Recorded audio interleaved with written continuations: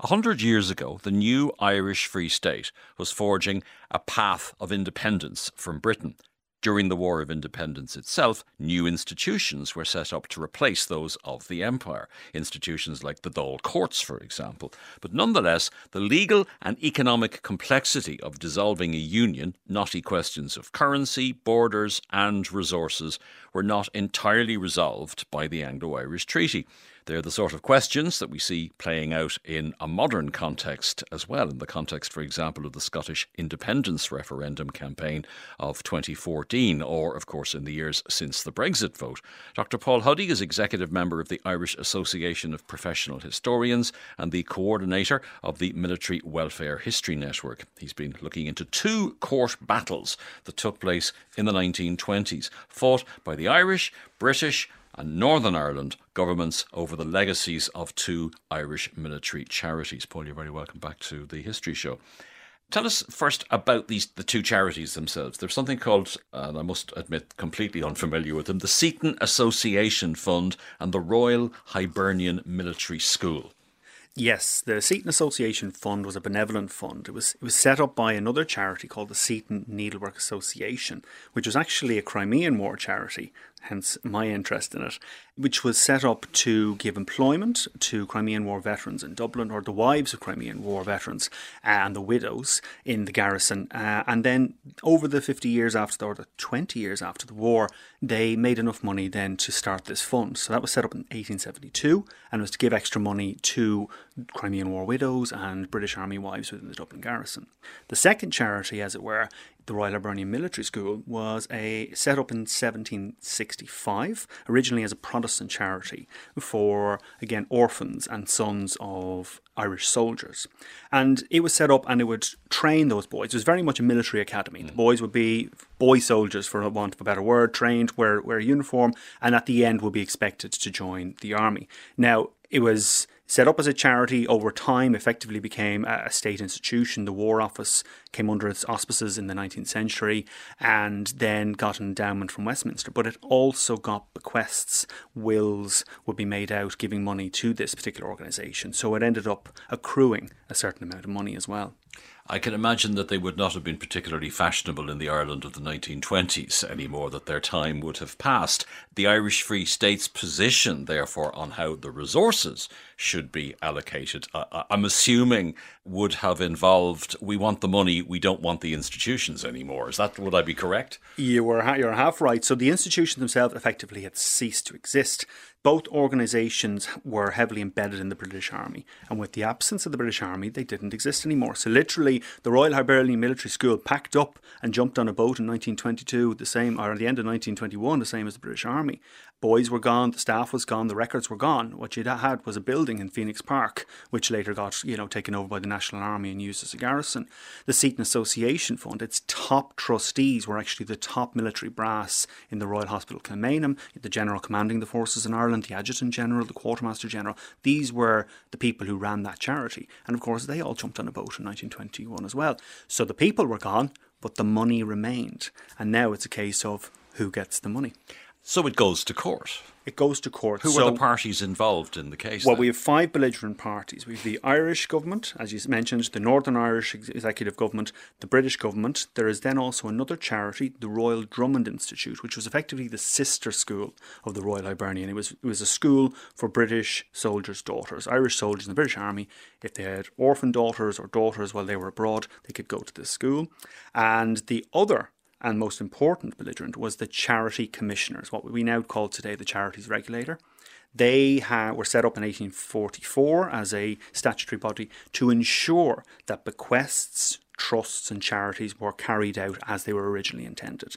They could hold money effectively and then give out the dividends. And that's their interest in this. We have 2 charities effectively that they want to see continue as they were originally intended. I don't imagine that when Michael Collins and Arthur Griffith and Lloyd George were sitting down to sign the treaty that they were thinking about any of these ramifications, but this is exactly what we're talking about, these ramifications that go on for years or decades even. So tell me about the conduct of the case and the outcome of the case. Well, it all started literally a month after we see the dump arms from the irregular forces.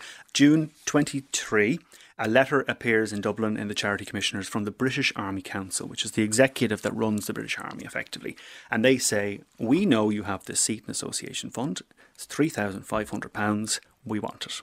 We want to give it to another charity, the Royal Patriotic Fund in London, to administer the British forces. Now, what we see here, it all comes down to one individual, and that's the Right Honourable Justice Charles Andrew O'Connor, Master of Rolls. He is on the board of the Charity Commissioners, and he says, no way, that money is not leaving Ireland. And he convinces the board of such, and thus they take it to court. So we have the Irish National Army is represented by the Attorney General. The Commissioners have their barrister in there. The War Office represents the British Army Council.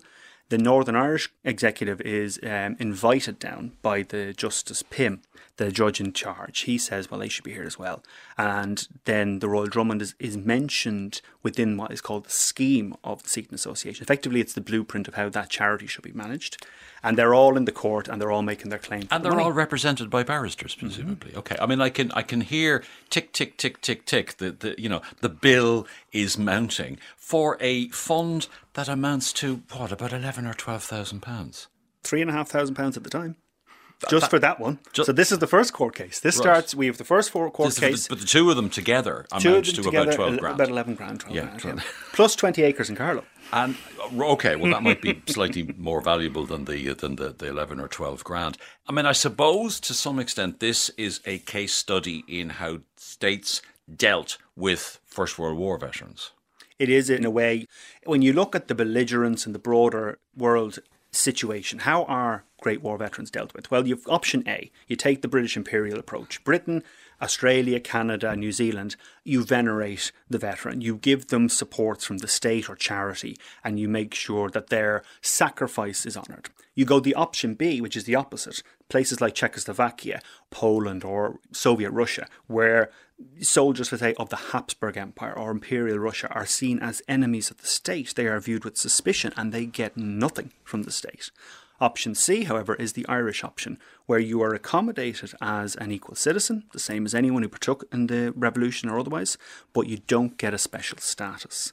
So you get nothing extra for what you did or your connection with the British Army or the British state, but you won't be necessarily castigated for it by the state. What happens at a community level or in a familial level is a different situation. Is there a sense in which this is where the Irish state begins to learn how to deal with the ramifications of, let's call it, Irexit? Absolutely. You know, when you're, as you mentioned earlier on, when you're sitting around a negotiating table or you're sitting in the Shelburne Hotel drafting a constitution, big pictures. You're talking about what are your national boundaries? Do you need an army? What's your currency going to be? You are not thinking about what is the implications of me severing from the Union on a small charity sitting in, the Bank of Ireland somewhere or run by certain people. But these are the small things. And this could be happening. I mean, these are just two case studies that I've come across. If we take the legal historians, if they delve into the court cases of the 1920s, this could have been happening every day of the week. Okay, spoiler alert, who won? Who won? Well, the Charity Commissioners won in both instances. And that's what's interesting about this in terms of the foundation of the Irish state. The Irish government loses. The Charity Commissioners and the Irish judiciary rule in favour of the charities. So the Seaton Association Fund is reconstituted because the Charity Commissioners knew about it, they had the scheme for it, they were aware of the last honorary secretary of that particular organisation living in Dublin, and the judge felt that the original intention for providing funds to the wives and children of British servicemen, Irish born, could still be continued. So they reconstituted. Let's face it, there were plenty of those. Plenty of them. So he asked each of the 5 belligerents to nominate 2 new trustees. And this is more interesting in itself. It's who forms the trust thereafter. So they're effectively what we might call the old stock. So we have Thomas Francis Maloney, Lord Chief Justice of Ireland, who was actually a trustee of the Royal Drummond Institute. General Sir Brian Mahon, who you know well as the General of the 10th Irish Division. He was a trustee in another charity, the Land Trust, which built houses for ex-servicemen and in the Senate. Then Major General John Joseph Gerard, Principal Medical Officer in Ireland, 1920 to 22, and so on. So these guys are of the old stock of sorts, if you will, pre-independence, but they are now finding their place in New Ireland in that respect. And then with regards to the Royal Hibernian School, That was a lot more complex. Seton Fund, the court case only lasted a year, 23-24. Only. The Royal Hibernian went on from 24 into 29. So the reason was they hadn't a clue where the money was. So this is what happens when everyone packs up and leaves Dublin. Well, where was the money left? So they had to do a bit of digging, and eventually the War Office found a document which said that the 8 grand was in stocks and shares held by the Bank of Ireland on College Green. So once they figured that out, well, now you know what you're fighting for. So they were able to contest. They stood up in front of the judge and they made their claims. Between 26 and 28 is kind of when the heart of the case has been fought out. But 3 key points came out, and it was this. The estate had to stay in Ireland and be used for Irish children. The estate could not be divided across the border between the north and the south, and it still had to be for Irish children related to the British Army. And the Charities Commissioners were retaining the capital and would issue the dividends to whomever the court saw fit. OK, now you've been looking back at this as an historian, but I presume at the back of your mind there's a warning here. There's a warning here for the Scottish independence movement, the growing Welsh independence movement, certainly in relation to Brexit, which is be careful what you wish for. It's all ahead of you. Absolutely. We were only in a union for 120 years, and this is what people had to deal with. The Scots are in a union for over 300 years. I mean, again, look at Brexit. They're only in the EU for 45 years, and they're dealing with all sorts of kerfuffles, because the longer you're together with someone, I mean, you take the basic example of a marriage. You know, you're dividing the house, you're dividing the car, you're dividing all the money that you had in the bank account. All these little intricacies, the who knew who and who set up what, and companies and so on and so forth in schools, it all has to be broken up, and who gets it in the end. I'd love if somebody was able to sit down and calculated the fees made by barristers, particularly in relation to the second case, which went on for 5 or 6 years. Well, I'll tell you, it was at least the guts of £1,000 at the time, because they used the Crimean War Banquet Fund, which was something that had been donated to that school after the Crimean War Banquet in 1856, to pay off those fees. Okay, it's an interesting microcosm of the challenges involved in dissolving a union. We leave it in the past and we won't speculate about what might happen in future instances. My guest is Dr. Paul Huddie. Paul, thanks very much indeed for joining us. Thank you.